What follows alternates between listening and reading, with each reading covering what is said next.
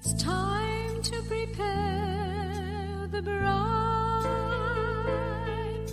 It's time to be holy and purified. Time for her flesh to be denied.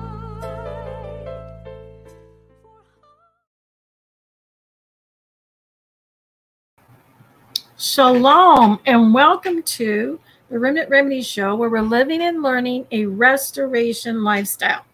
This is Nitza Moshe, and I'm glad to be here. It's a privilege to be here on the Heart of the Tribes, and I have not done live radio in a couple of years.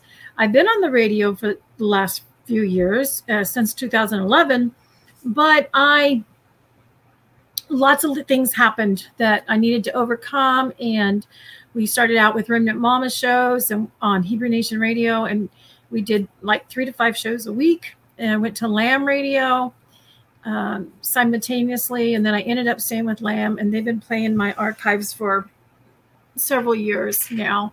And so I'm glad to be back here, intermingling with the audience. This is my first time here on StreamYard, so I hope that I do these things correctly. And we're going to start a series. A lot of times I'll just do one show about a certain topic or something, but this time I'm going to start a series about what we call high places. And what I want to do is I want to tie in a lot of things about technology, what's going on in the world, how and why we get sick, things that are going on. And so if you'll bear with me, we'll get into the swing of things here, and we'll get started. First of all, I want to say that this is being recorded, and hopefully it will get uploaded to Rumble and Heart of the Tribes, etc., wherever the different places are that it's going. So let's get started with, I thought what I would do this week, instead of going into the detailed teaching in the Hebrew, I would start out with how and why I have come to this place over the years, and why is this topic important to me, and why is it important to all of you, right?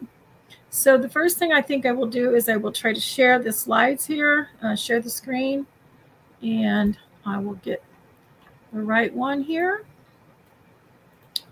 Okay. All right. So let's go back up to the first one here. And what you're looking at here, this is a high place, right? And this whole series is going to be tying all these different things together into the high places, correct?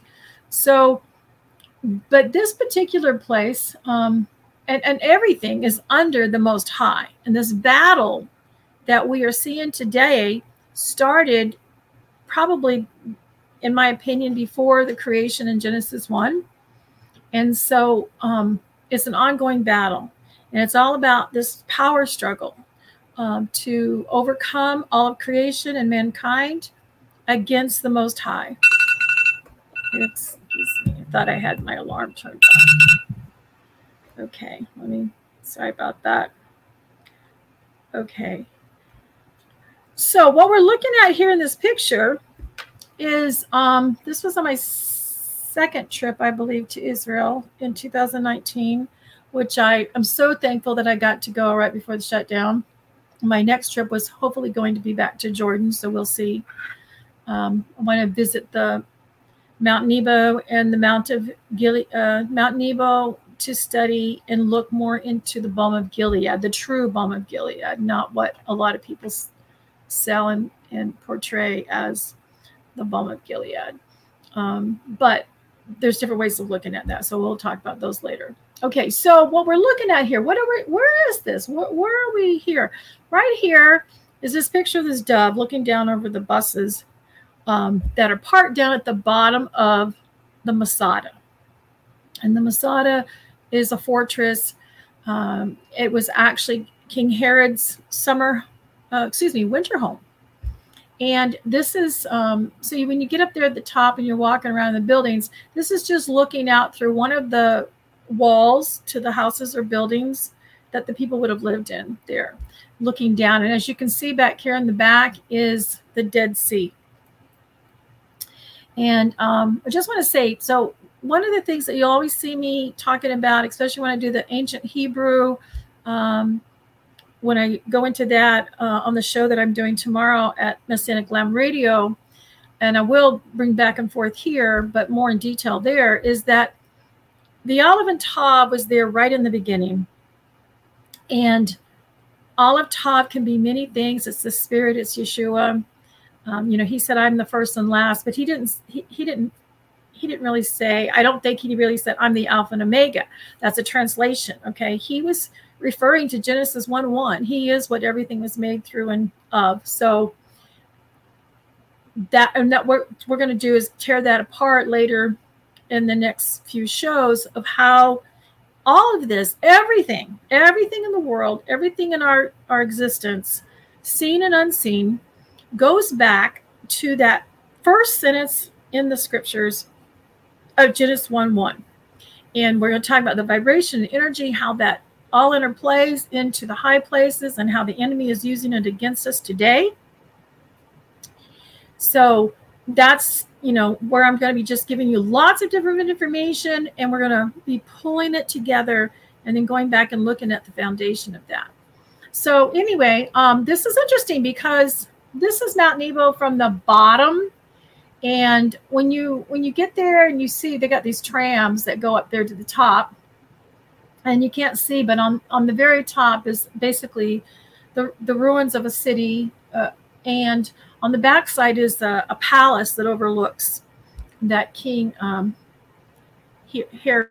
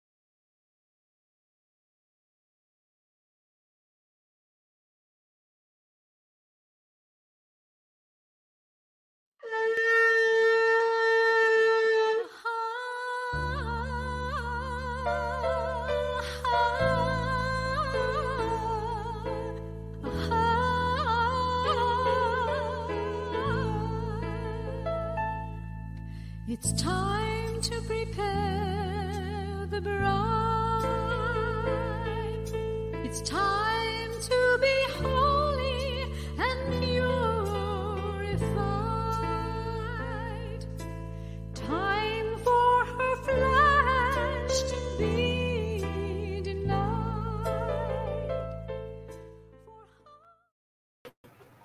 Shalom and welcome to the Remnant Radio Show, where we're living and learning a restoration lifestyle.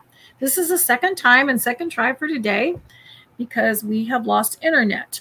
So I'm going to start over because I don't know what got taken on and what didn't. So we will start over. Anyway, what I'm going to do today is I'm going to share about how I came to this place of looking at high places, particular.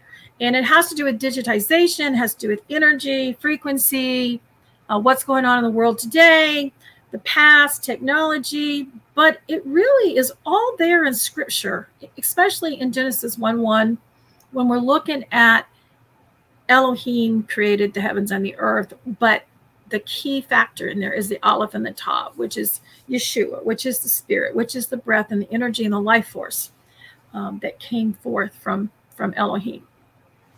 So again, I'm just going to start over, and we hopefully will keep the internet. I don't know why those things happen, but I can tell you that many things have happened to keep me from doing this show today. So let us look at a PowerPoint, and I'll start back hopefully from the beginning. So first, I just want to share with you, if we look out at creation, we grow plants, etc. They reach up towards the sun. They reach up towards the heavens, the leaves, the trees, everything. It reaches up, and you can move into the darkness, and it's just going to, the energy, life force, and especially in plants, you'll see, and people will gear towards light, right? Unless there's some energy or spirit that causes it to want to go into darkness.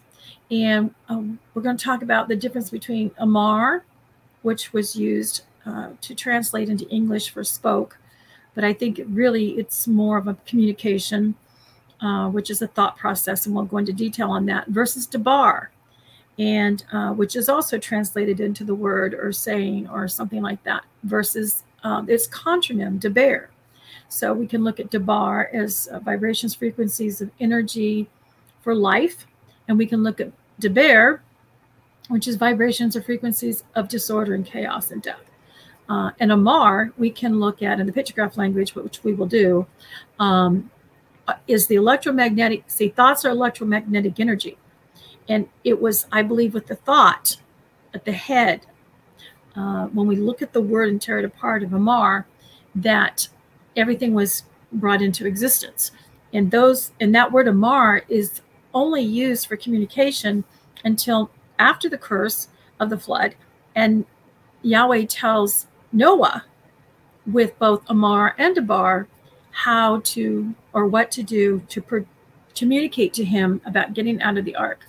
And if you want the beginning thing that I did on that, if you go to our YouTube channel, I believe on Rumble and on YouTube, I think it's still there. It's called The Battle of the Living Stones. And that is when I first started that. And I've learned so much more since that. So if you want to know that difference, maybe more in detail for now, that would be it. But a lot of what I'm going to do today is I'm going to share with you the journey of how I have come to this place. Okay. So this picture that you're looking at, which I'm going to share the screen here, is, there we go. Okay. And anyway, I'm sharing the screen here, and this picture that you're looking at here is the top of Masada in Israel. It's if you look out over here, you can see the Dead Sea, which is the lowest, I believe, the lowest point on the earth. And up here is this dove pigeon looking down at all the people and the buses and things that are coming up there. And so I pictured this because I always thought it was phenomenal. And I want to one day go to Mount Nebo, which is really originally Israel, but is on the Jordan side on the north of the Dead Sea, which is where the balm of Gilead, the Gilead Mountains are, which is the true balm of Gilead is actually a myrrh, like a myrrh plant. Which in the U.S. it's, there's a lot of pine trees with resins and stuff that are considered or called the balm of Gilead. And of course, Yeshua is the balm of Gilead. But, and we're going to talk about some of those things and intermingle all of this so we can get a big picture and all the things that we think might not be connected to what's going on in the high places, which is the original battle from creation between the Most High, Yeshua, Yahweh, and the enemy who fell from heaven.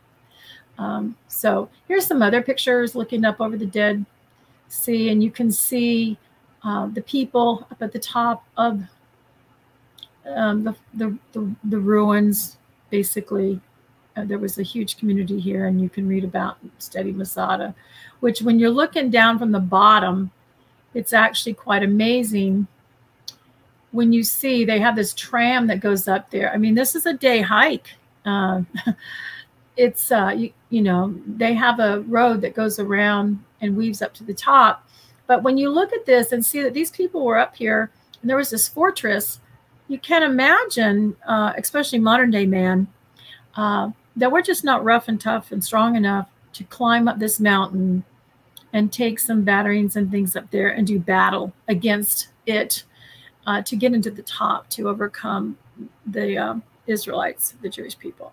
So anyway, so that's where, and I wanted to bring up, because so I was thinking of the Masada, and we have to understand the lowest level of the sea or the earth right now is the Dead Sea. And that's one of my number one places in the world that I would love to be at and love to go to. And a lot of people, they overlook it when they go to Israel, and they don't realize that by sitting in that Dead Sea, your body's going to be absorbing all these life-giving minerals to your body. In fact, I had a headache on my first trip and got in there, and the headache went right away. But it is the Dead Sea. It is a very low level, and it's interesting. The atmosphere there is even such that it's harder to get a sunburn because of the atmosphere there. But it is only from sea level, I think 1,476 feet. I might have my numbers mixed up because I just got these right before.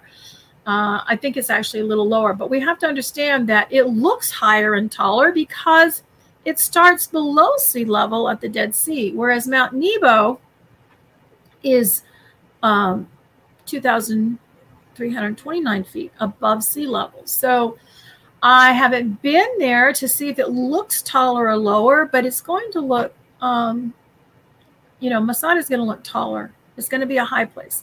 And one of the things we're going to learn about high places is that is where the patriarchs would go to pray. That's where they would go up, of course, to meet with Yahweh.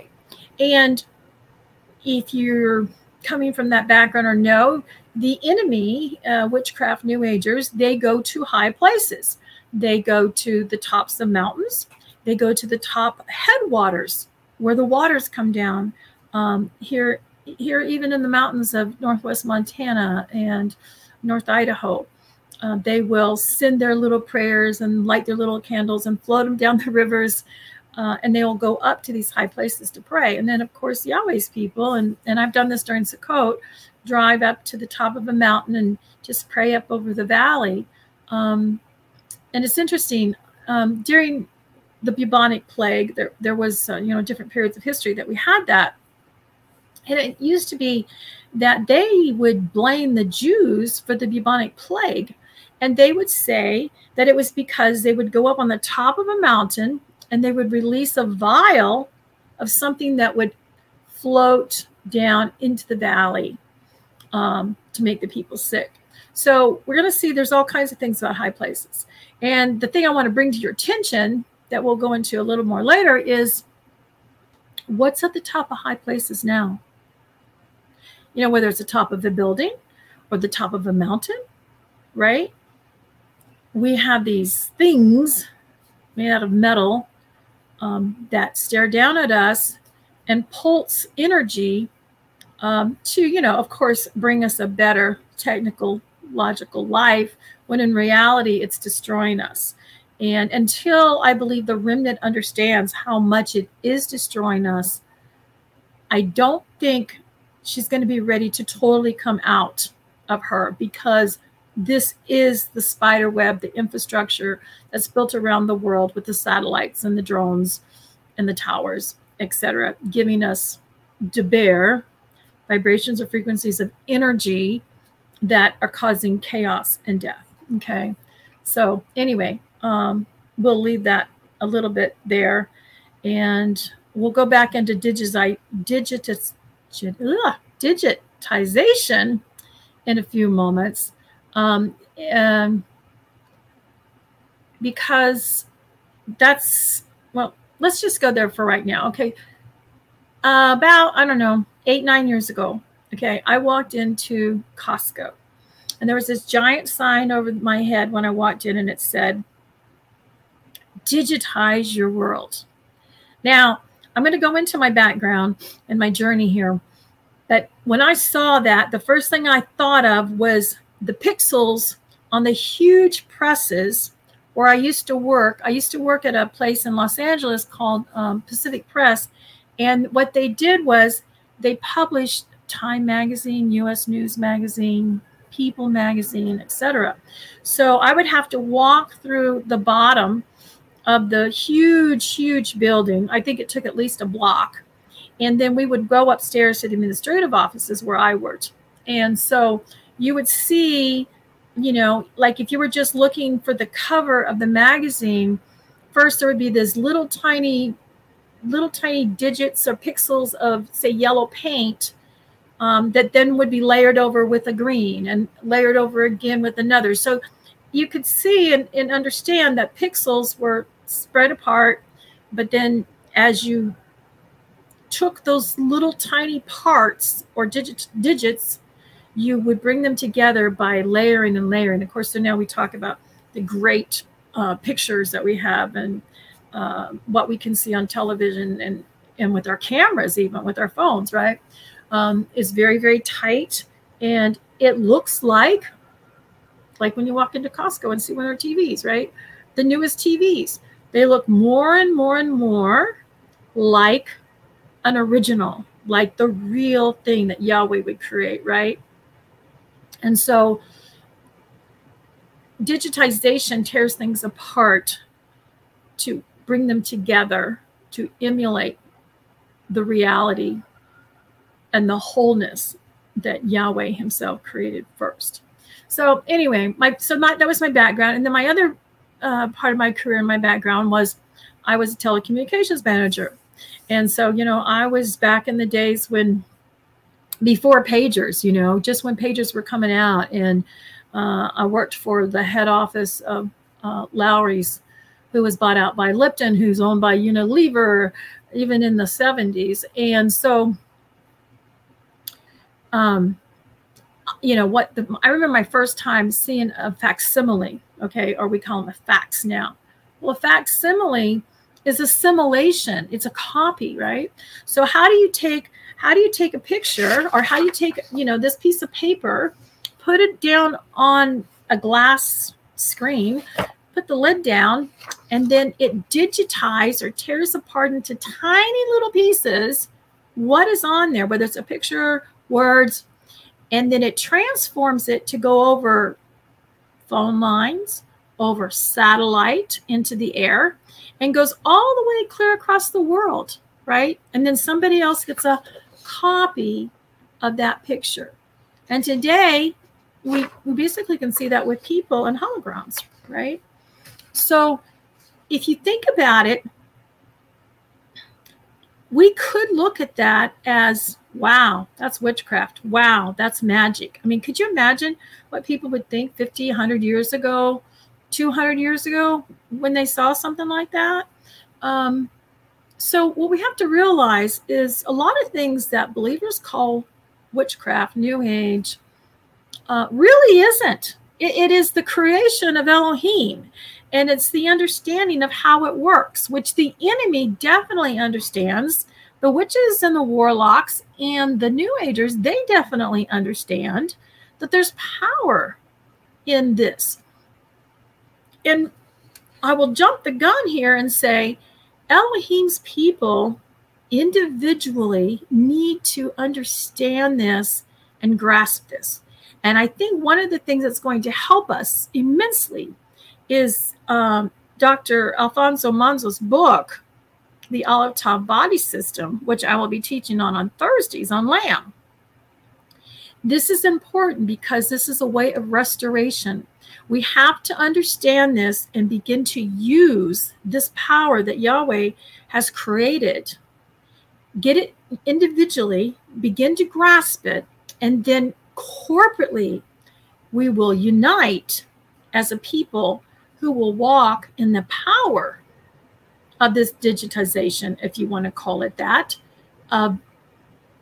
because it's the only way we are going to overcome the enemy who is using this digitization against us with the weather, with sicknesses that we can pulse into people, make it look like, or program it as something else, use digitization to go around the world on media, to tell the lies, to build up the framework to support those lies, etc. So it's important.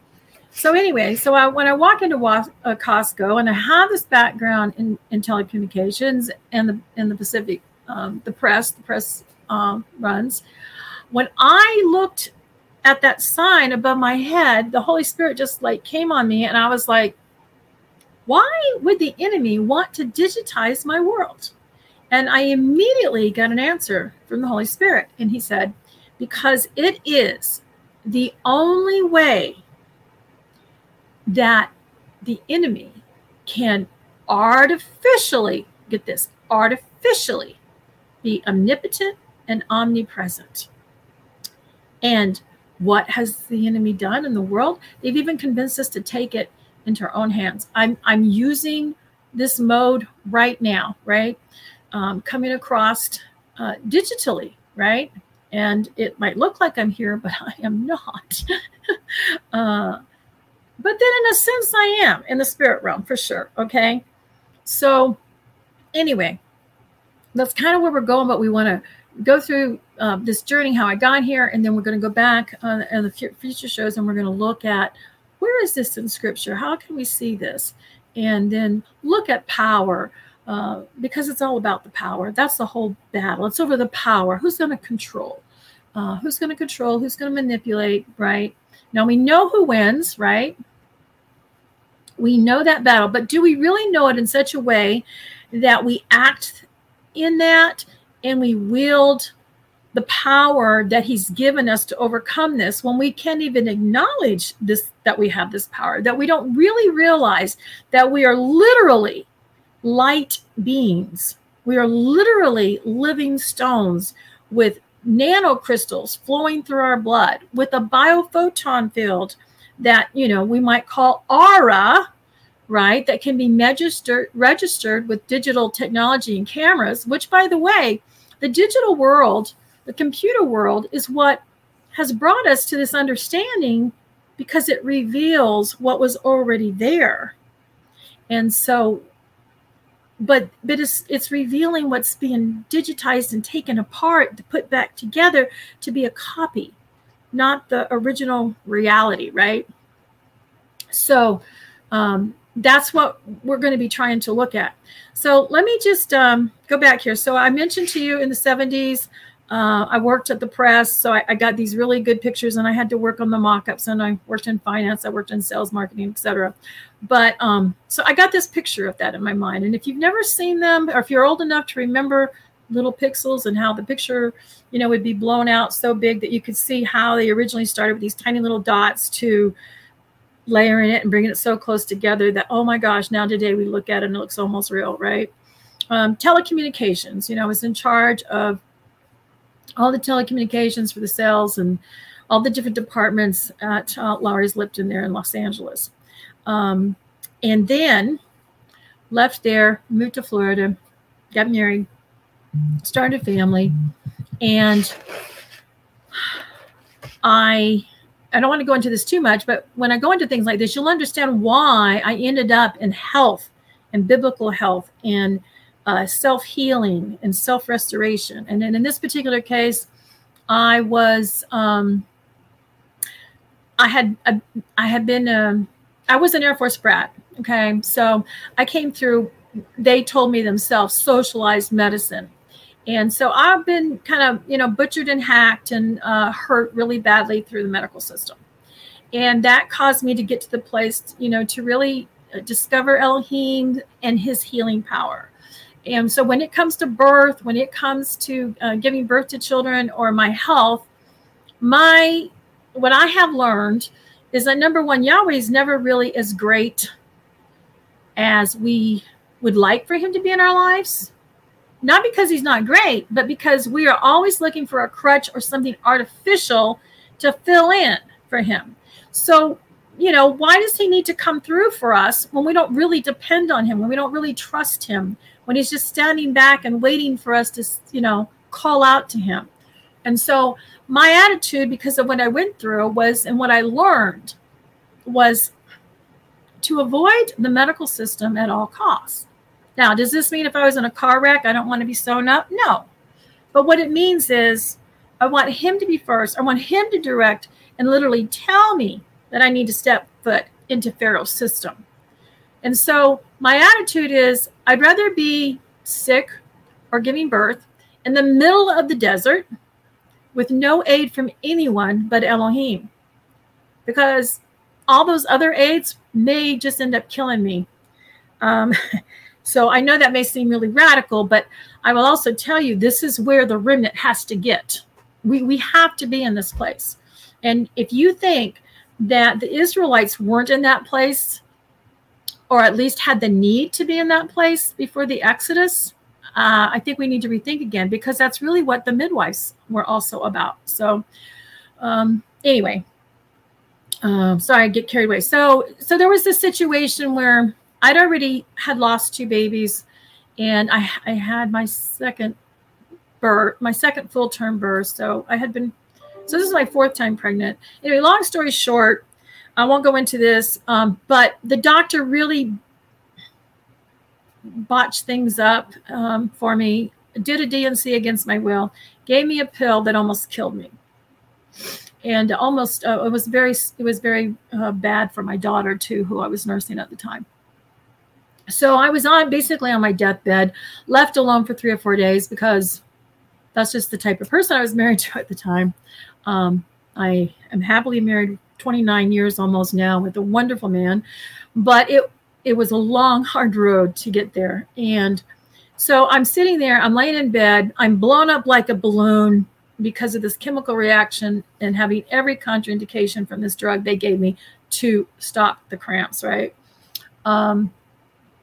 And I'm just sitting there in the bed, well, actually laying, and I look out, and Elohim gives me this vision, and it is a vision of him speaking, and all this color, like confetti, is coming out of his mouth. And so this to me is my first picture of digitization. And I knew that when I saw that color, all those beautiful colors of that confetti coming out of his mouth, right, that it was the voice, it was the energy, it was the words, right, of Elohim. Sorry guys, I'm not really good at talking and paying attention to anything. I've already lost my track of time, which I didn't really want to do because I got thrown off, and I'm back. But anyway, so if I missed something here, I don't mean to. I'm just trying. Okay. So anyway, so that was my first picture of digitization, right? And I kind of understood the thing about facsimile, et cetera, because of the telecommunication courses I had to take, et cetera. So, and then I went through this horrific against my will divorce. And all these miracle signs and things were happening to me. And whenever I would get to a certain place or be in a really bad place, my right hand would start shaking. And it would be like, it's just like the Holy Spirit was coming on me, but I couldn't understand, why is my right hand shaking? So that made me go into a word study on the right. And so when I went through the right from Genesis to Revelation, which is usually how I study a topic, because I want to know what the whole Word of God basically says about a particular topic or subject, what its purpose, what its design, how is the different ways it's used, what are the different translations, right? And so I learned that the blessing was on the right hand. The offerings were from the right side of the bullock, whatever was, going on. So I did this word study, and, but what I don't want you to do is think that if you're a lefty, right? If you're left-handed and that's the way Yahweh created you, that you are not blessed, okay? Because I know some people will take it that way, and that's not right. But there's a reason. And when we get into energy, right?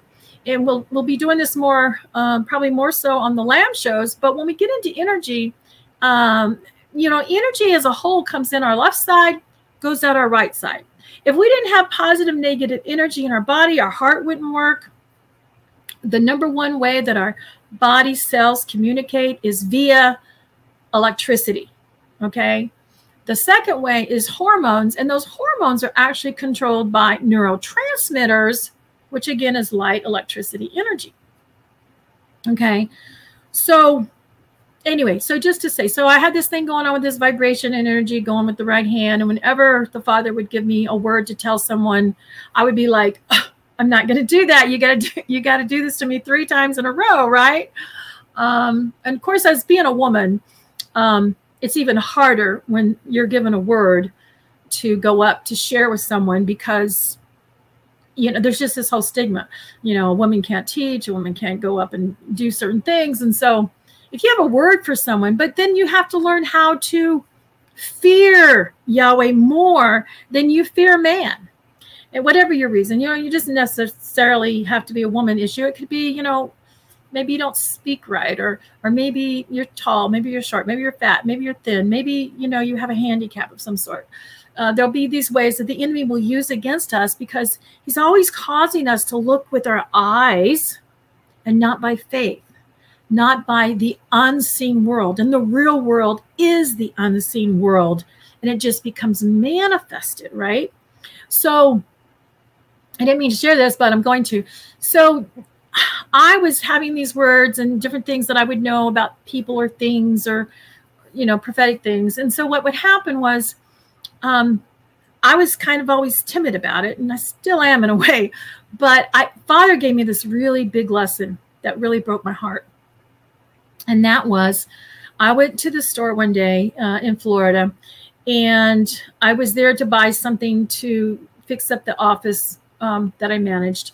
And as soon as I parked my car, I would get words of knowledge sometimes. And all across like on a banner, across my head, it goes, thief, right? So I'm getting out of my car, and I keep hearing this thief. And so I grab my purse and I clutch it up to me. And then I see this car drive up, and there's 2 black men in it. And one's really big and one's really short. And so I get out, and I'm walking through the front door. And as I'm walking through the front door, the glass is reflecting this person behind me, the tall one, right? The other one's in the car.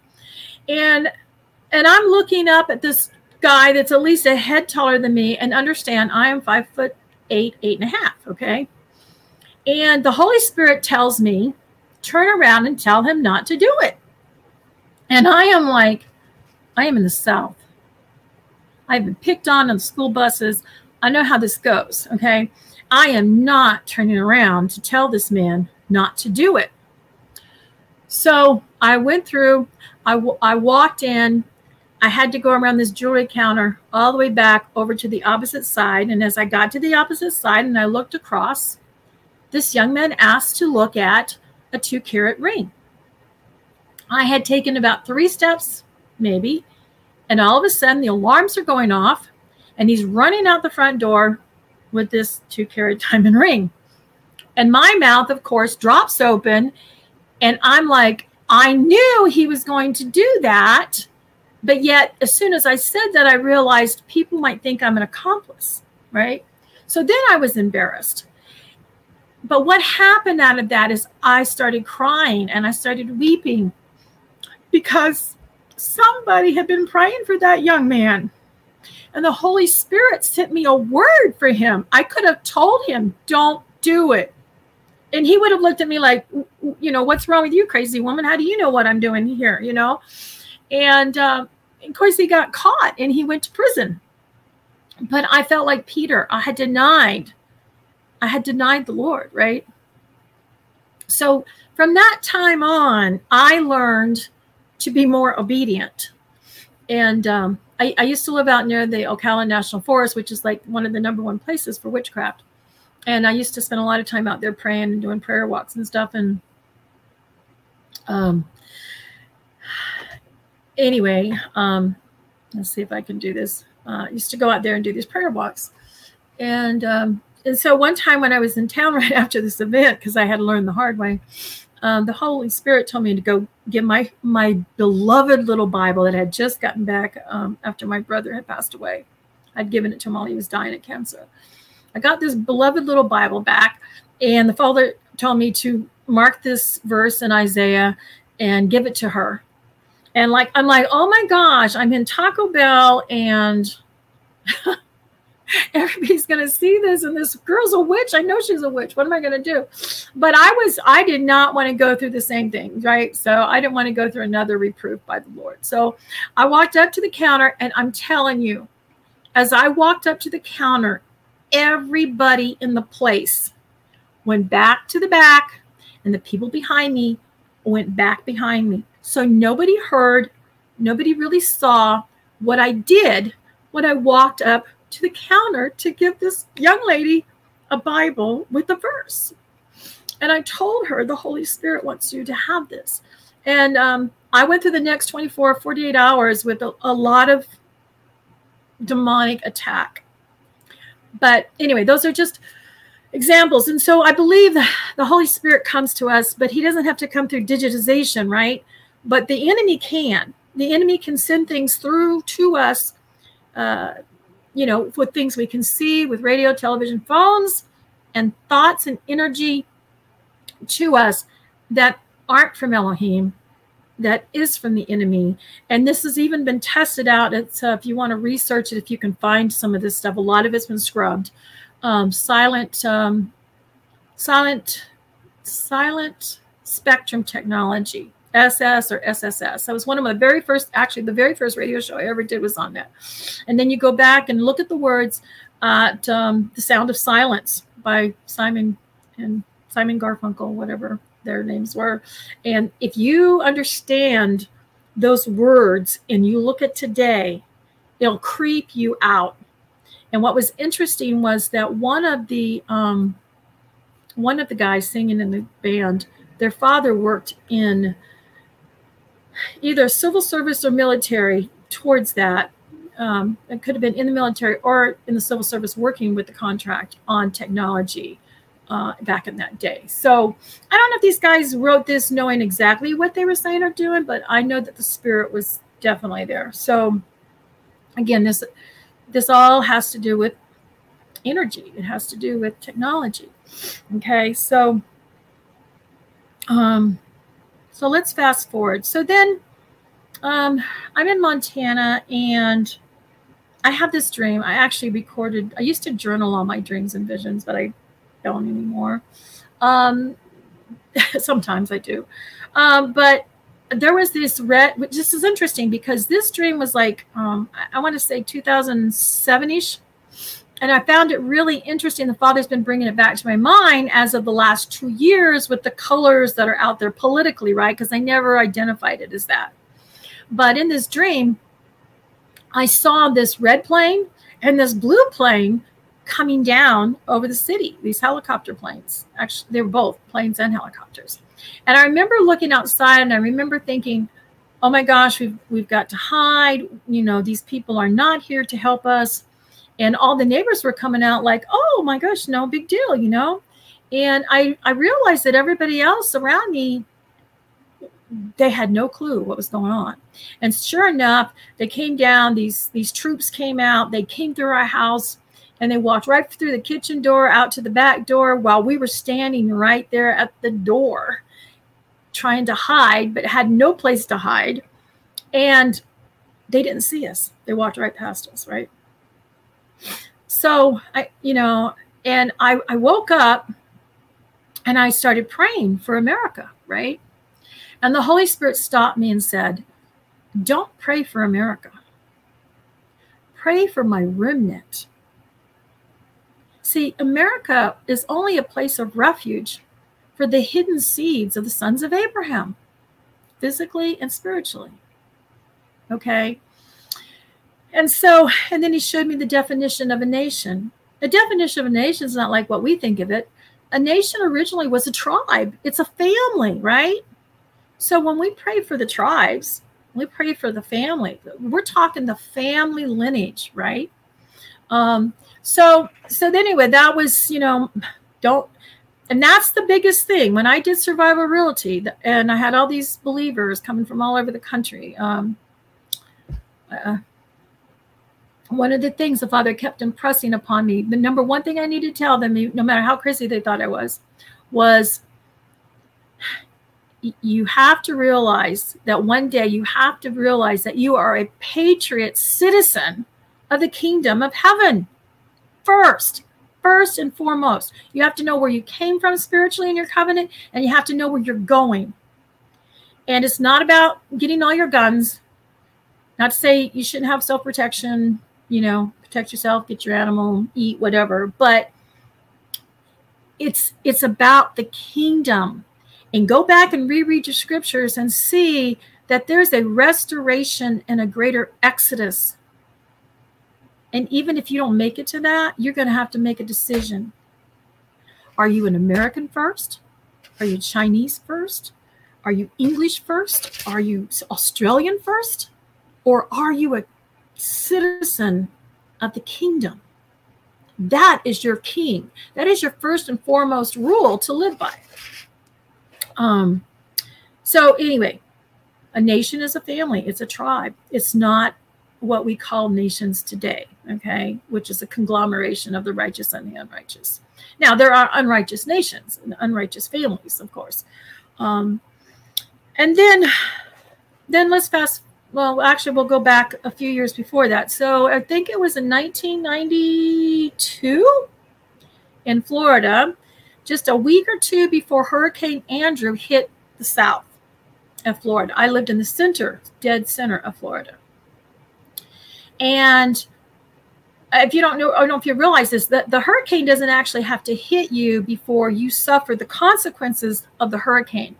And in Florida, especially out in the Ocala forest, you can just get what they call a microburst.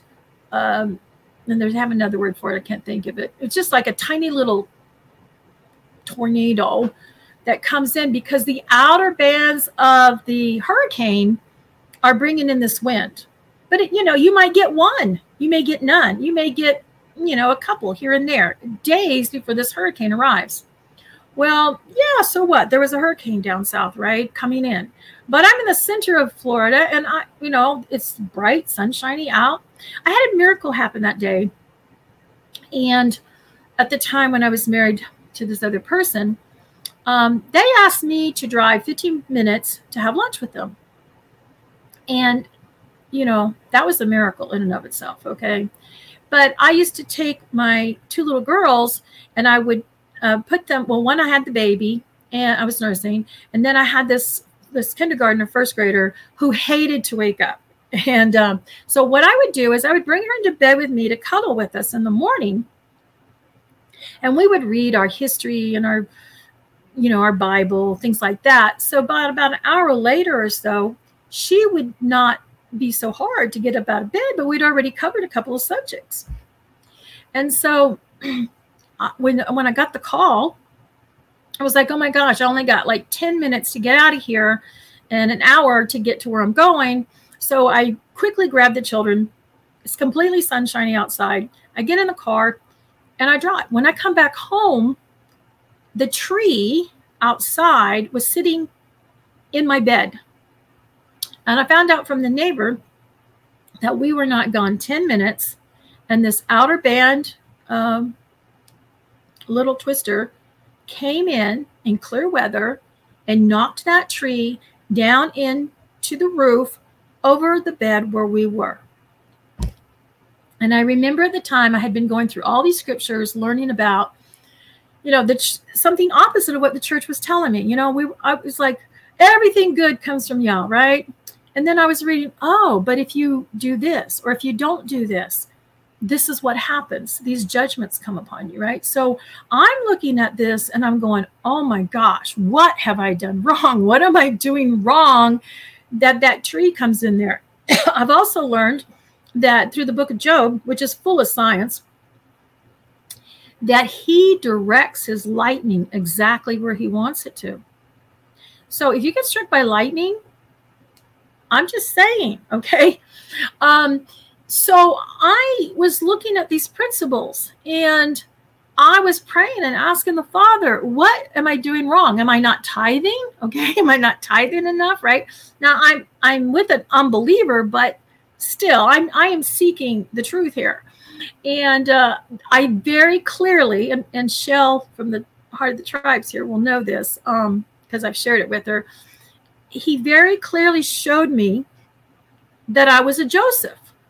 Now, at the time, I did not understand what it meant in relation to today in the greater Exodus and the whole house of Israel. What I understood was I had dreams, I had visions, things came to pass, and people that hurt me or abused me would come and ask me for help, like Joseph's brothers, okay? So that's what I knew. And during this time, I had the most horrific time of my life, actually. My life was, Father would give me a dream. And one day he gave me this dream and he told me, and I want to say it was John 10 and Romans. I'm not really good at the numbers, but he gave me, which is interesting because he gave me the numbers. He gave me the numbers to read. He said, read these verses. So when I woke up, I went and read the verses.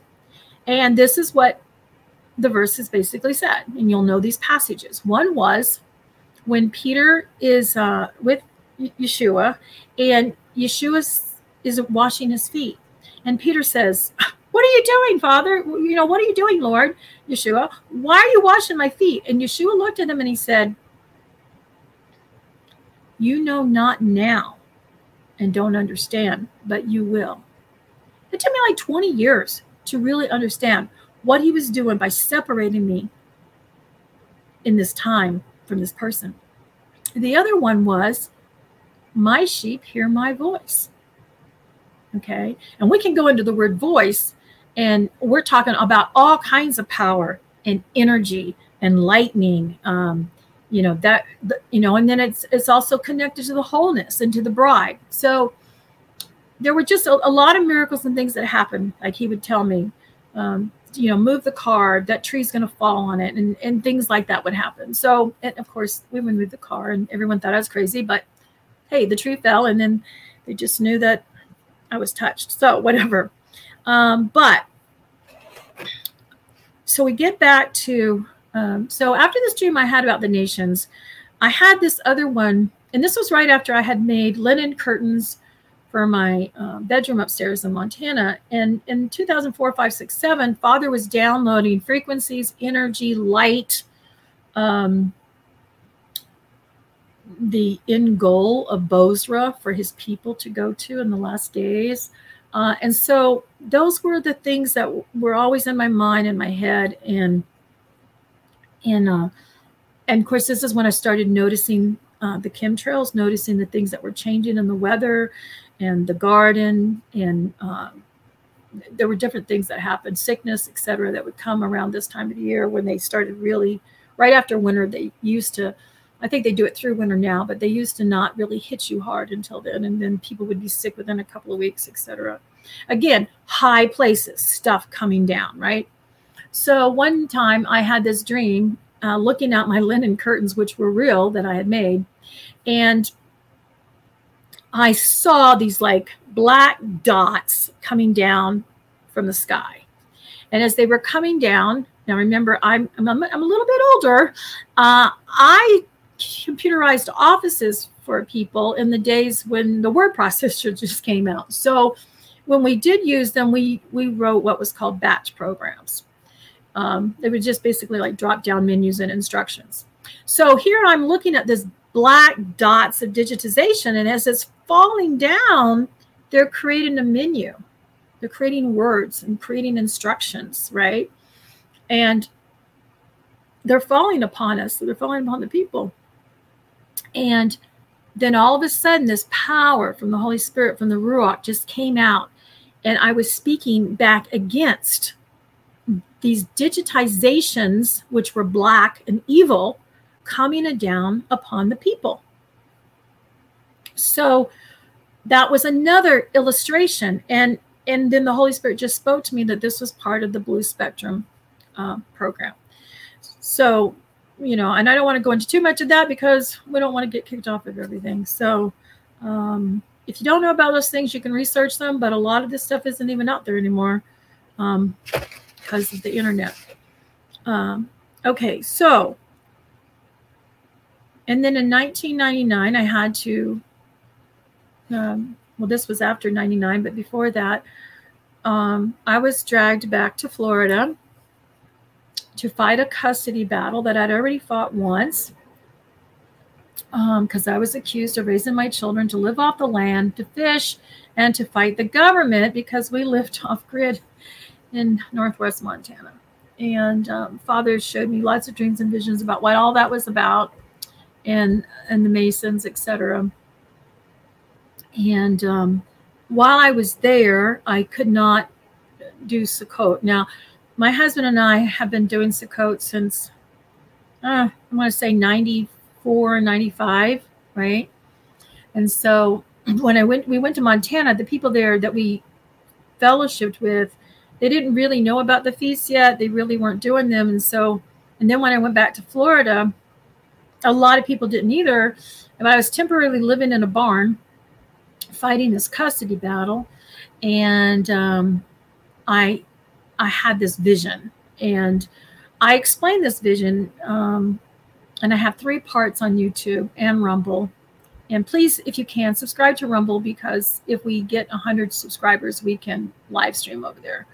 But it's called The Battle of the Two Witnesses, or The Two Witnesses is in 3 parts. And I also talk about technology and that. And so long story short in that is that he gave me a vision before I had the knowledge and understanding of the 2 houses. I understood that the 2 witnesses represented Judah and the house of Israel, which were predominantly Christians. And he showed me, because my prayer at the time, this was Y2K, okay? This was pre-Y2K. He'd already shown me some dreams and visions 3 years before that. And it just didn't, what he had showed me didn't mesh up with what the world was saying about Y2K. And so I was in prayer at the time about, Yeshua, when are you coming? I mean, because this just isn't lining up, right? And I did not expect the answer that I got. And that was this vision of these people on the Mount of the Temple Mount there in Israel, dressed in white. And again, this is before I get the idea about linen, which actually happened because of my problem with static living in North Montana, and I had to figure out a way to get rid of the static so I wouldn't get shocked every time I went shopping or got out of my car. That's really what turned me on, was the light, electricity, and energy of linen. And so I have this vision. I see these people, and he tells me specifically, I watch these people. I understand that they're 2 houses. I understand that there are thousands of people. They're not just 2 individuals, and that they die on this mount. I watch them die. And when they're resurrected, he tells me the same spirit that rose Yeshua, me from the dead, is the same spirit that's going to raise up my bride. The student or the bride is no better than the master or the rabbi, right? And she has to be proven by giving her life and laying it down. So when I bring her back up and resurrect her, that is the rapture. And I could see him coming out of the heavens with the army. But anyway, so, and within a few weeks after that vision, I walked into this house. I saw this book with 2 sticks on it, and it's called Who is Israel by Batya Wooten, which, by the way, is ill, and we're doing a fundraiser trying to help her. You guys, most of you out there do not realize the work that this woman and her husband did 30, 40, 50 years ago that has laid the foundation for most of the leaders that we have seen, and what it has produced over the years to get to where we're at today. Having been in this walk for almost 30 years, you've seen it come a long way. But anyway, so I saw that book. I was beyond myself because I wasn't respectful, which usually I am very respectful. And I just reached out, grabbed that book when I saw the picture and the title. And I then suddenly realized what I had done. And I looked at the person and I had said, I am so sorry. That was rude of me. This book was just compelled me to pick it up. Right. And the person said to me, I don't want that book. Somebody left it and I don't care. You can have it. Well, I read that book by Batya Wooten, and it confirmed most of the things that Yahweh had been showing me, but I could not discuss with anyone because it was considered sacrilegious. And today, all of us here, we take it for granted, thousands of people. I remember when we could count 5 or 10 in the whole region of North Idaho, right, or Northwest Montana, to have these discussions with. So anyway, so we had we had all that, and that was a confirmation of understanding that, and then power. So let's flash forward. So I've got all these things about light, energy, digitized technology. I had driven back and forth across the country because I used to teach down in the Southeast or visit family, and then work my way back up to Northwest Montana, 3,100 miles back and forth. And it used to be when you drove from Northwest Montana down across Montana, which is over 500 miles, and you got to South Dakota, you did not get cell service unless you were in Billings, Bozeman, Butte, Missoula, or Kalispell. So you could drive hours and hours and not have any service. It's pretty much the same thing when you went over South Dakota. Once you got over the Mississippi and started making your way down, it's pretty much you had service. But I did this trip several times. Of course, I've done a lot of times in my lifetime, being an Air Force brat and having parents from both ends of the country. But I started counting the miles in between the towers and the service. And it got to where it became 20 miles. The next trip, it became 5 miles or less.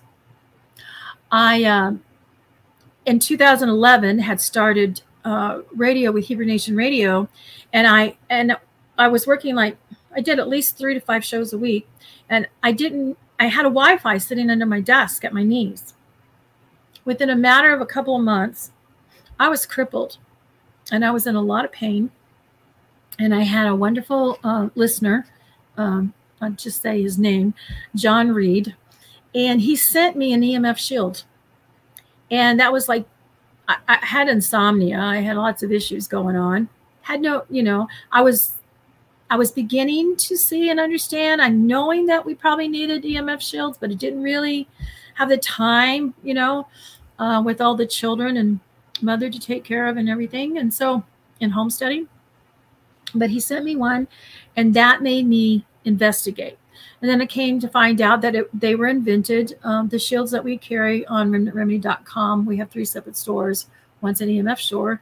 And I actually have a radio program with her too. And she's a Messianic Jew. And her and her husband travel around the world doing ministry, especially to Holocaust survivors is one of them. And he does energy, frequency, music, concert pianos type, where they do praise and worship and healing. Anyway, so they introduced me to that. And that helped me sleep. That helped me with some other things. But I, for the next 6 years, fought and detoxed and worked at getting well enough so that I could walk again. I couldn't hold a purse. I had to drag and club my feet up and down the stairs. That's how bad it was. And, you know, of course, everyone thought I was crazy and nobody believed me, but I realized that it was part of the problem was the Wi-Fi. It was destroying the cells in my body. And so when we look at debar, which gets translated as word or communication, that's the contronym to debar. Same letters, just a flip with the vowels, right? And so what I'm doing, or what I'm getting is vibrations, frequencies, energy of disorder and death, not life, right? Because if it was from Elohim's perspective, a debar, and I'll show you that in a pictograph in probably the next few shows. So that's what I'm suffering from. And so I'm getting this concept. I get so bad that I can feel, I still can, but I don't always feel the pain, because the more you detox, the more well you get. And I have a theory that the more your nerves are shot, the more parasites you may have, and everybody has them and just don't realize how much. And now we have other things to deal with that gets poured on us and in our water and in our food. You know, with the heavy metals, the bots, whatever they want to call them. It is now today a battle every day to breathe, to eat, right? Our water, our food, our breath, our air is polluted. The enemy is on full barrage. The weather, all of it, okay? So I lost my train of thought there. Hang on. So anyway, we need, it's a battle, okay? And so what would happen is I could feel them, and I still to this day, and I will share, I probably won't have time today, what's happened in the last 6 months digitally from the high places to me. And it's been a really, really hard year. But I can sense them. I can feel them because I get the pain. And I convinced my mother on this trip, so she thought I was crazy. We took 6,200 miles to Florida and back, right? And she would start complaining about these pains. And I noticed that I had them too, but obviously they don't hurt as bad for me at that young of an age. And I noticed that whenever she complained about that, we were near a tower. Even if you can't see the tower, I always feel them. And I tell you, if there's a tower, there's a tower. Just a matter, is it hidden? What's it behind? You know, where is it? Sometimes it's just a phone. Certain people's phones, especially Androids, really get to me. But anyway, so I told her all the way there, Mom, it's a tower. And you're feeling that pain because of it. We're coming into, remember, this is when they were 20 miles apart, right? And so on the way back, she'd been paying attention. She'd had over 3,100 miles to pay attention to this. So on the way back, she says, well, okay, I'm going to try this. So we went into a store at the gas station, and she bought aluminum foil. She made her a foil hat and foil gloves. And do you know what? She didn't have any more pain on the rest of that trip. And this is why when you're under aluminum roof, you can't get service, etc. So anyway, these things will, eventually all tie together. And but my real goal is to show you how it is in the scriptures, where we can find this, and how can we recognize it, right? And then the other thing I noticed was, beautiful Northwest Montana, especially in North Idaho, have all these beautiful mountains. And over the years, I saw them get filled with towers. What used to be the joy of being in those areas, as far as the beauty and the ions that you get going high, in the science of iridology, he understood the positive and negative in the body. I can't think of his, I want to say it's Bernard. I can't think of his name right now. But I got an old book from a chiropractor who had one. And I went through the book. And I saw about the positive, negative energy, the positive, negative foods. Because some people's bodies are stronger. And one of the ways you can look at that is that, like, when you look at people, is their right eye bigger than their left eye? Is their left eye bigger than their right eye?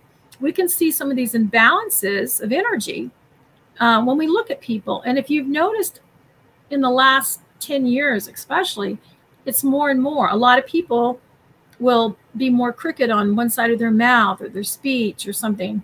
And that's just it's an off balance that gets translated in through energy.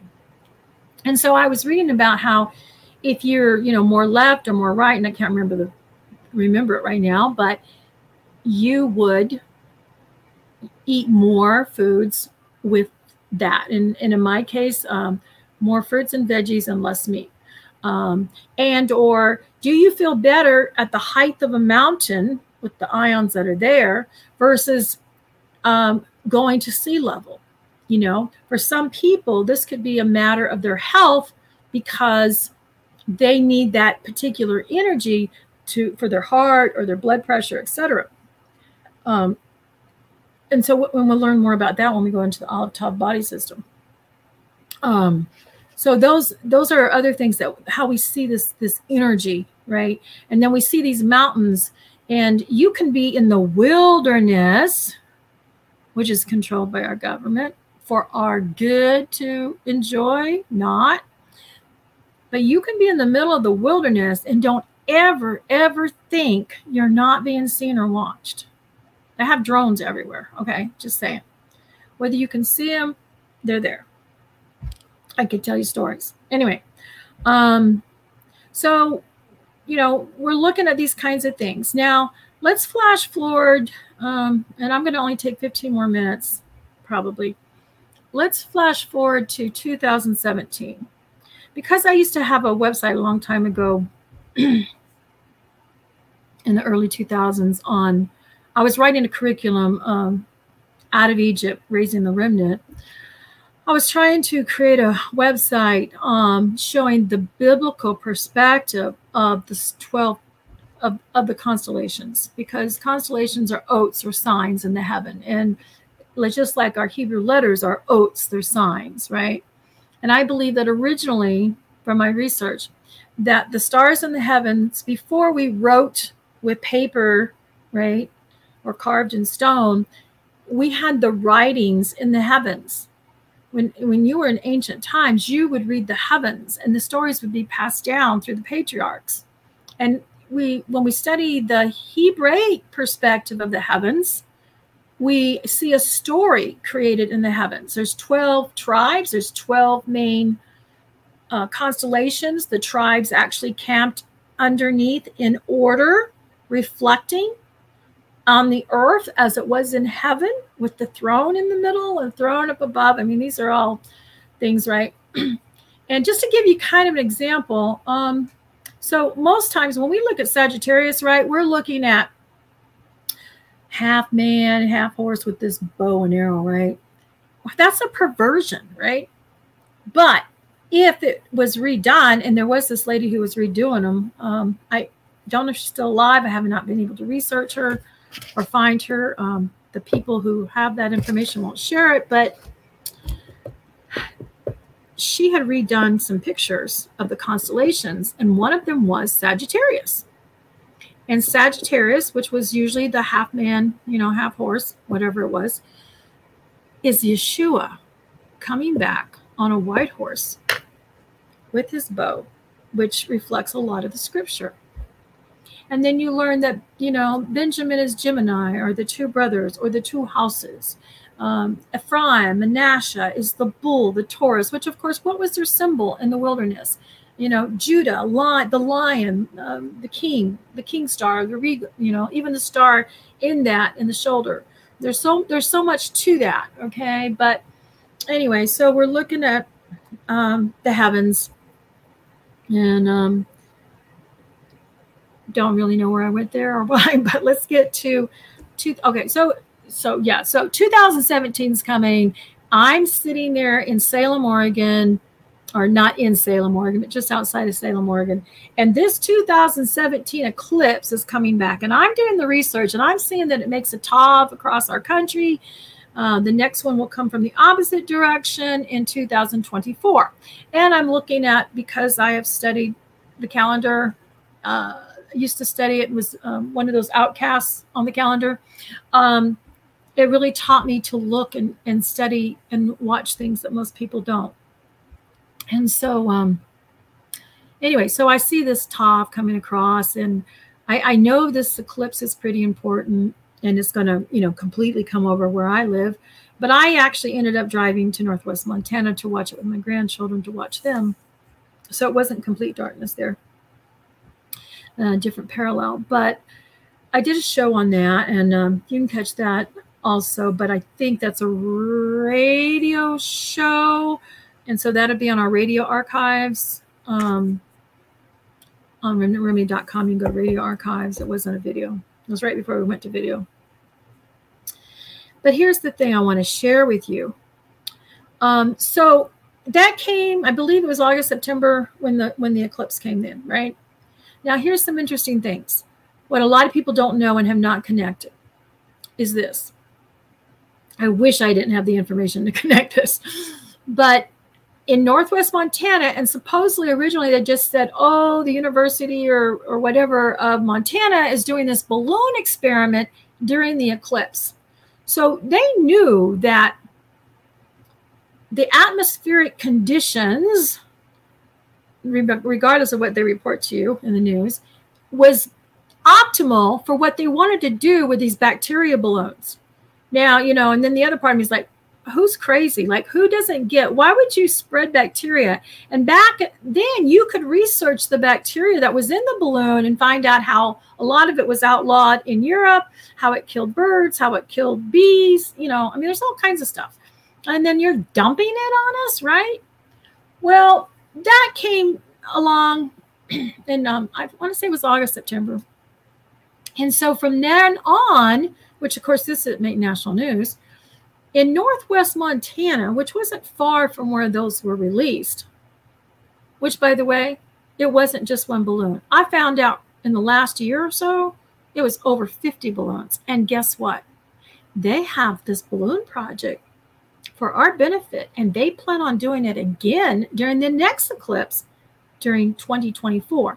So what kind of sickness will come out of that? Because if we go back to here, I'm going up back to Northwest Montana to watch my grandchildren during the winter, spring break, okay, to help their mom. And of course, get to visit them. And they've been sick off and on since this balloon eclipse, which at the time I didn't connect. I just knew there was an epidemic up there. And they'd been sick off and on. And so I packed this huge trunk full of herbs and supplements and essential oils and, juice, fasting, etc. I got all kinds of stuff. And I'm like, I'm going up there. I take my number 4 son or number 4 child, and he goes up there with me. He drives with me, and we go up there and visit. We're not there 24 hours, and I'm determined to get my grandchildren well. 24 hours, and my son, who was probably 19 at the time, and me were so sick and passed out that we did not leave, except to go to the restroom. We did not leave. I didn't leave the couch for 2 weeks before I was strong enough to sit up, to get in the car. And I couldn't drive. He was well enough to drive. He went through it faster than I did, but he bled. He bled out of his nose. We took rolls of toilet paper and garbage bags and filled them up. And the only reason we got through that was because my grandson was helping me, because I couldn't speak. I couldn't talk. I couldn't call the ambulance. They wouldn't find us if they did. I couldn't admit him. I couldn't breathe. I had a dream, a vision about my friend who had cancer that night, which I believe was the moment she passed away. The next morning I get a phone call. I can't answer the phone because I can't talk. I can't breathe. And I find out later that she passed away during the night. But I could not allow myself to mourn her because I knew that if I did, I couldn't breathe. I wouldn't live. I already wasn't sure that I was going to live through this. It took 13 weeks to get my voice back and to get well enough. Flash forward, I'm like, I want to do research on this. I was going to do a show on this. I pulled up all this documentation about the bacteria, etc. Because now I'm like, oh my gosh. Flash forward to, oh, what do you think one of those supposed things were in those balloons that we've been experiencing the last couple of years? Which I don't necessarily believe there is such a thing as a virus. I think it's more of a reaction. And I also believe that it's so multi-layered that we can use energy from high places that are pulsing. Let me put it to you this way. If you're familiar with a Rife machine can measure different things in your body. There's other machines that do this, but in particular, you can measure and say, oh, you have a parasite. Not only do you have a parasite, but it is a specific parasite. Well, how do we remediate that, right? We can use that same frequency or energy and put it back and pulse it back into the body to get rid of it. Now, we're used to doing this with herbs and, maybe some antibiotics. And, most pharmacia is made from natural plants. They use something and then they pervert it and change it so they can patent it, right? But, even like the ivermectin, right? We sell the wormwood oil. Well, where do you think they get the essence of ivermectin, right? So anyway,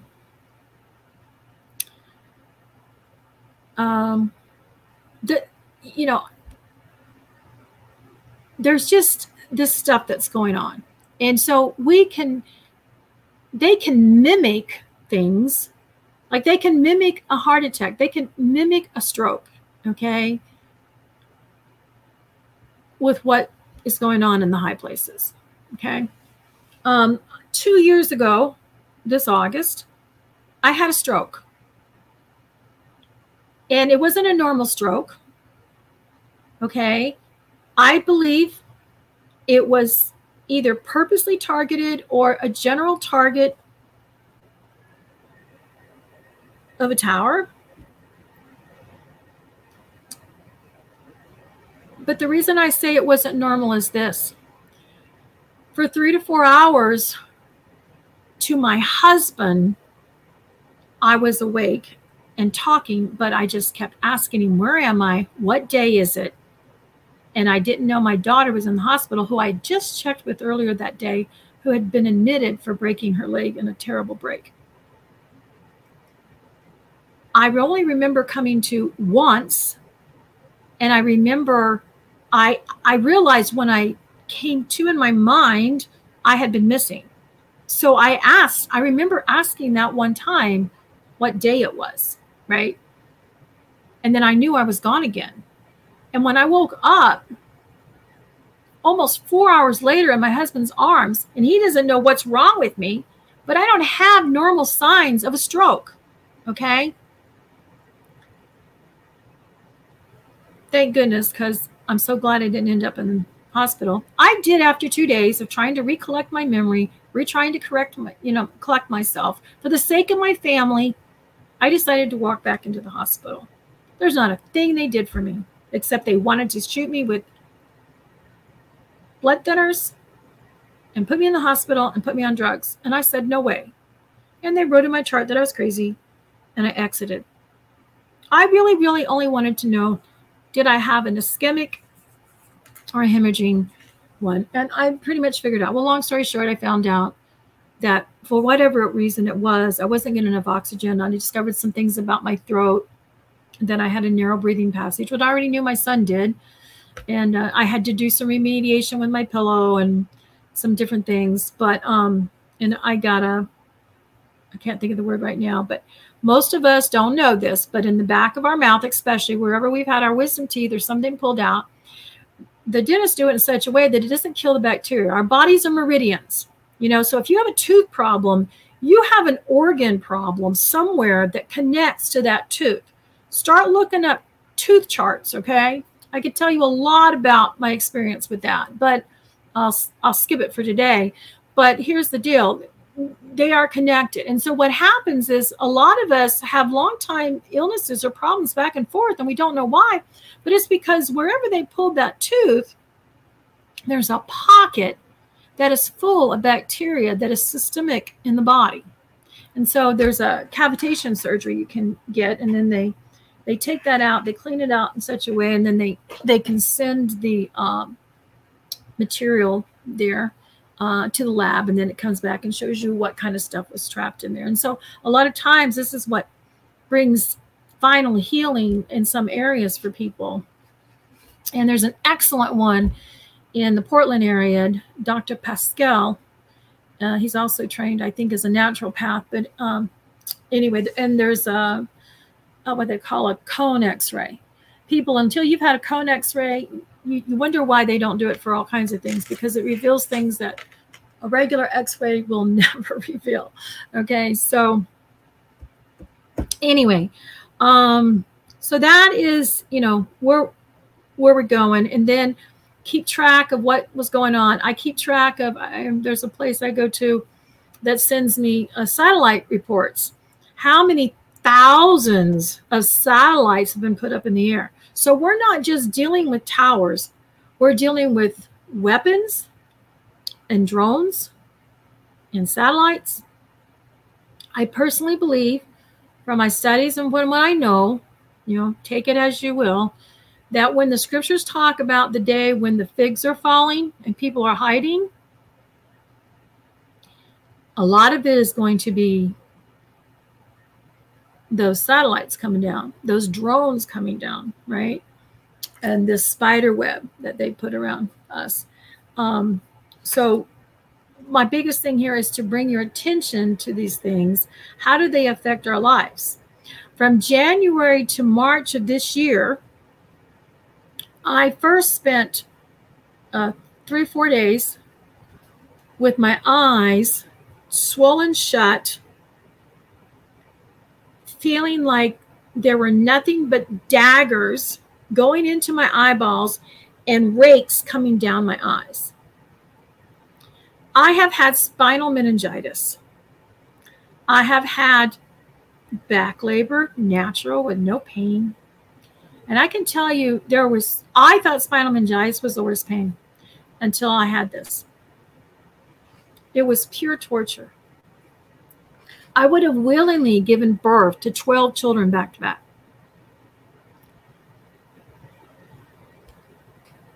And of course, I'm blind during those days. And then I would have 3 days or so of recovery, and I could start to get my vision back. But do you know, I would think between 12 and 14 weeks, this happened to me every single week. Sometimes, less. And then the last time was, the second to last time was more. I was pretty sure originally it was the thing going around.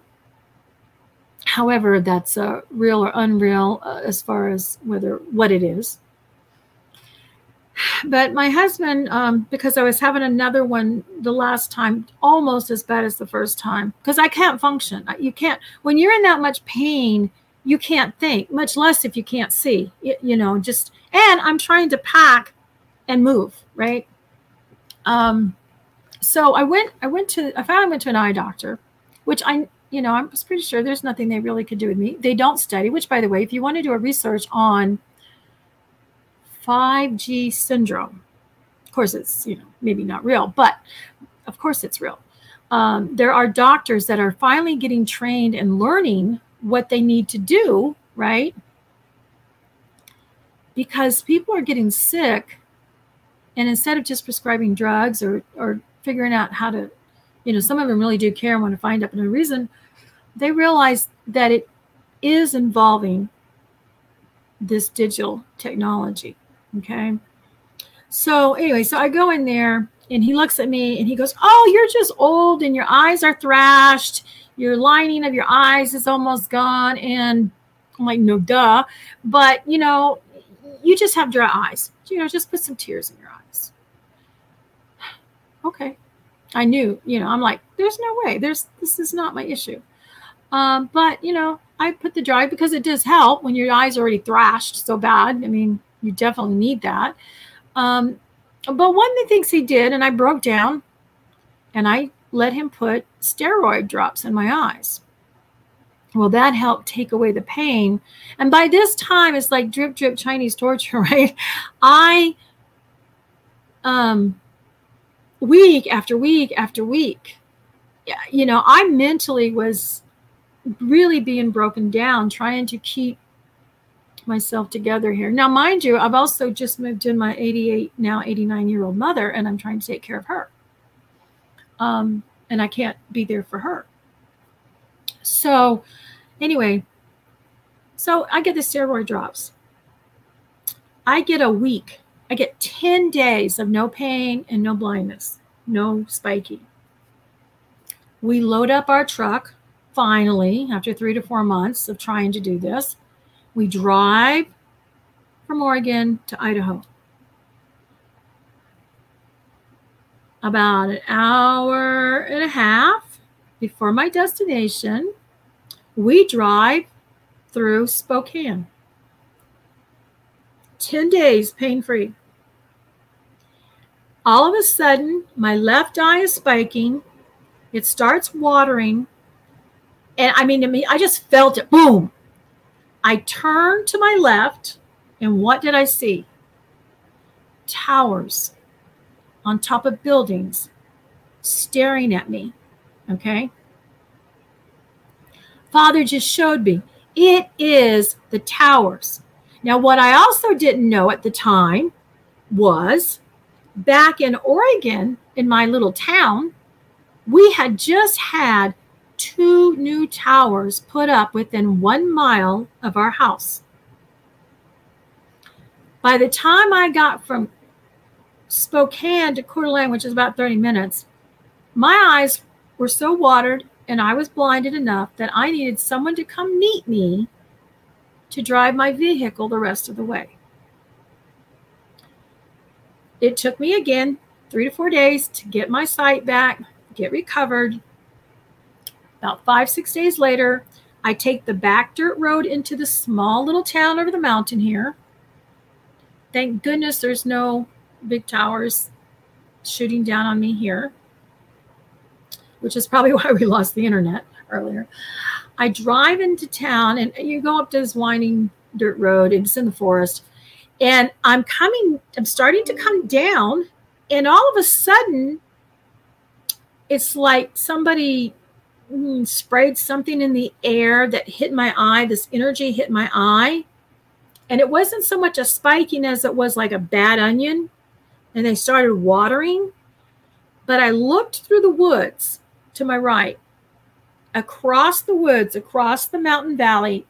And there, what was there? On the top of the other mountain, now at my level, where I'm driving, is a tower. And again, Father confirmed it. It is the towers. So I did some more research and learned about how they can mimic and they pulse the energy to create, And if you were one of those who watched and mourned and cried over those Chinese people who were just standing in the streets and suddenly dropped dead, it's because they have that power. And you can talk to specialists in the 5G field who've been to Gate. I have a friend who does that. Where the sicknesses were the worst is in those places where they have that. And so it is a multi-level problem. Heavy metals, what you drink, what you eat, what you put in your body, in other forms and ways, right? All have a layer effect on what is going on with our health. This is a battle. So we don't really have any room left to be eating junk. We just don't. We don't have that threshold anymore. It is going to be the strongest to survive in the sense that those who are the most obedient to treat their bodies as the living stones tabernacle. And I don't know about you, that's part of my motivation. Enough pain, I get motivated. Even though the flesh, right, wants to, the flesh is always crying out. So it's always a constant battle. How do I get my spirit to line up over and control my body, get my body under my spirit, which is Yeshua, Yahweh's spirit, in me to control? How am I going to be an effective tool if I'm always sick? I mean, it's hard enough if you're trying to do everything you can, right? So it's important that we learn these things. It was interesting that I just last night saw that on Mount Everest, which is the tallest mountain above sea level, they just put a big tower. Again, they're going to the highest places, whether it's with the towers or whether they're taking the drones or whether they're taking the satellites, because this is the only way. And the purpose of our space program, as written, when you're down there at the Space Center, of course, we never dreamed what it really meant. It was for tracking and communication. Tracking you, watching everything you say and do, every transaction you have, every thought you have, to controlling you by pulsating energy to make you bow down to worship. And I say that this is a time and day that we live in that you have to decide,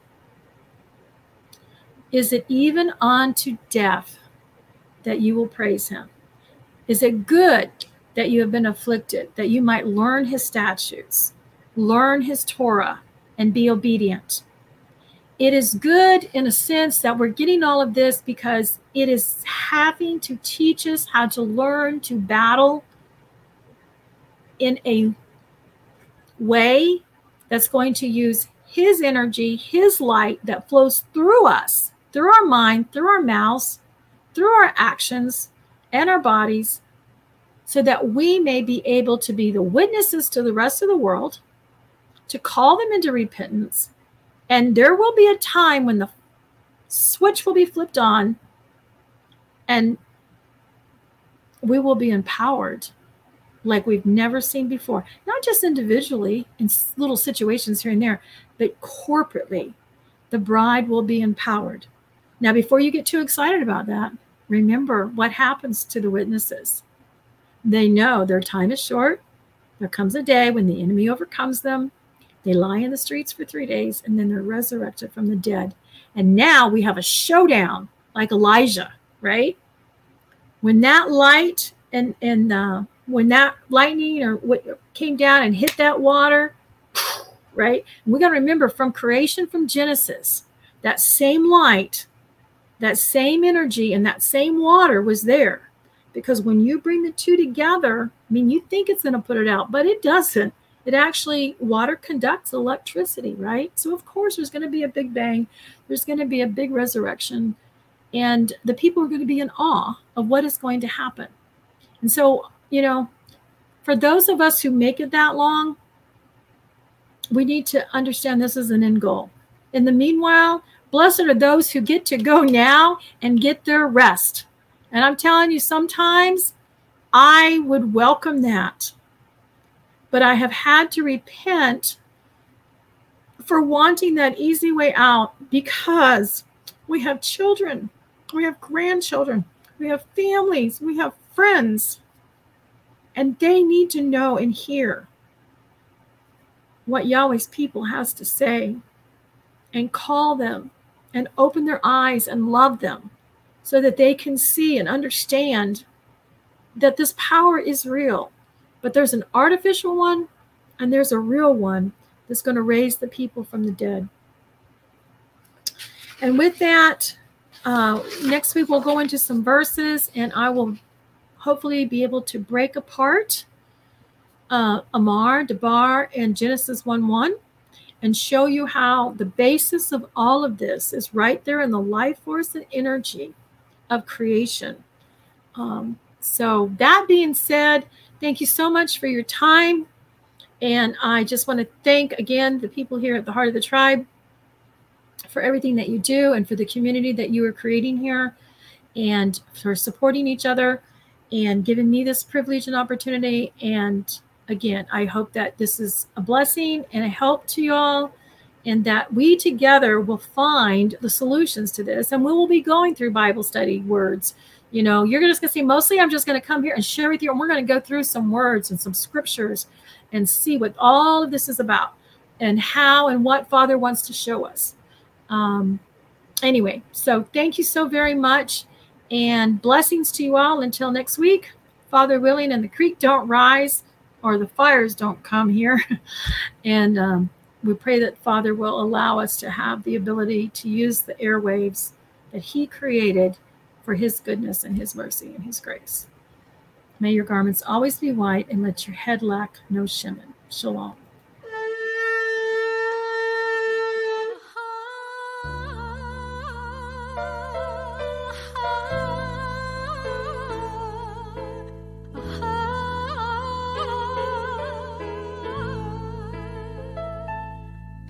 It's time to prepare the bride. It's time to be home.